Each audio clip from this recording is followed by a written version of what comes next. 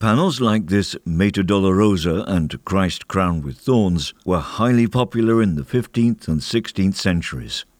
Believers would display these artworks in their homes and use them for private devotional practices. Dieric Bouts painted quite a few of them. His son, Albrecht, likewise continued this tradition. So the question at hand is, who painted these panels, Dieric or Albrecht?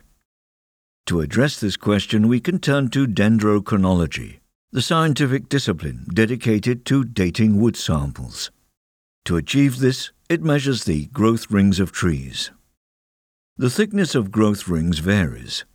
During cool, dry summers, trees experience limited growth, resulting in narrow growth rings.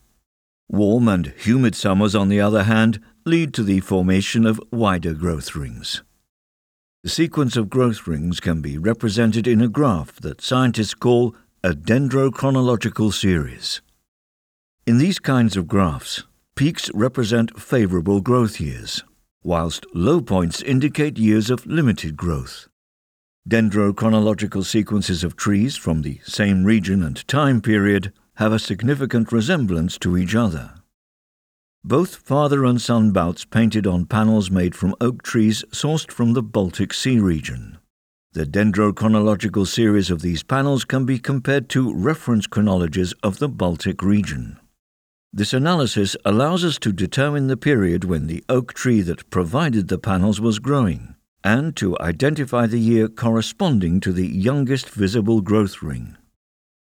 Presented on the table is a reference chronology of oaks from the Baltic region, alongside the dendrochronological series of the Mater Dolorosa. The results are enlightening. The youngest growth ring can be dated back to the year 1481. As Dieric Bouts passed away in 1475, it's impossible for him to have painted this Mater Dolorosa. Instead, it originates from the workshop of his son, Albrecht.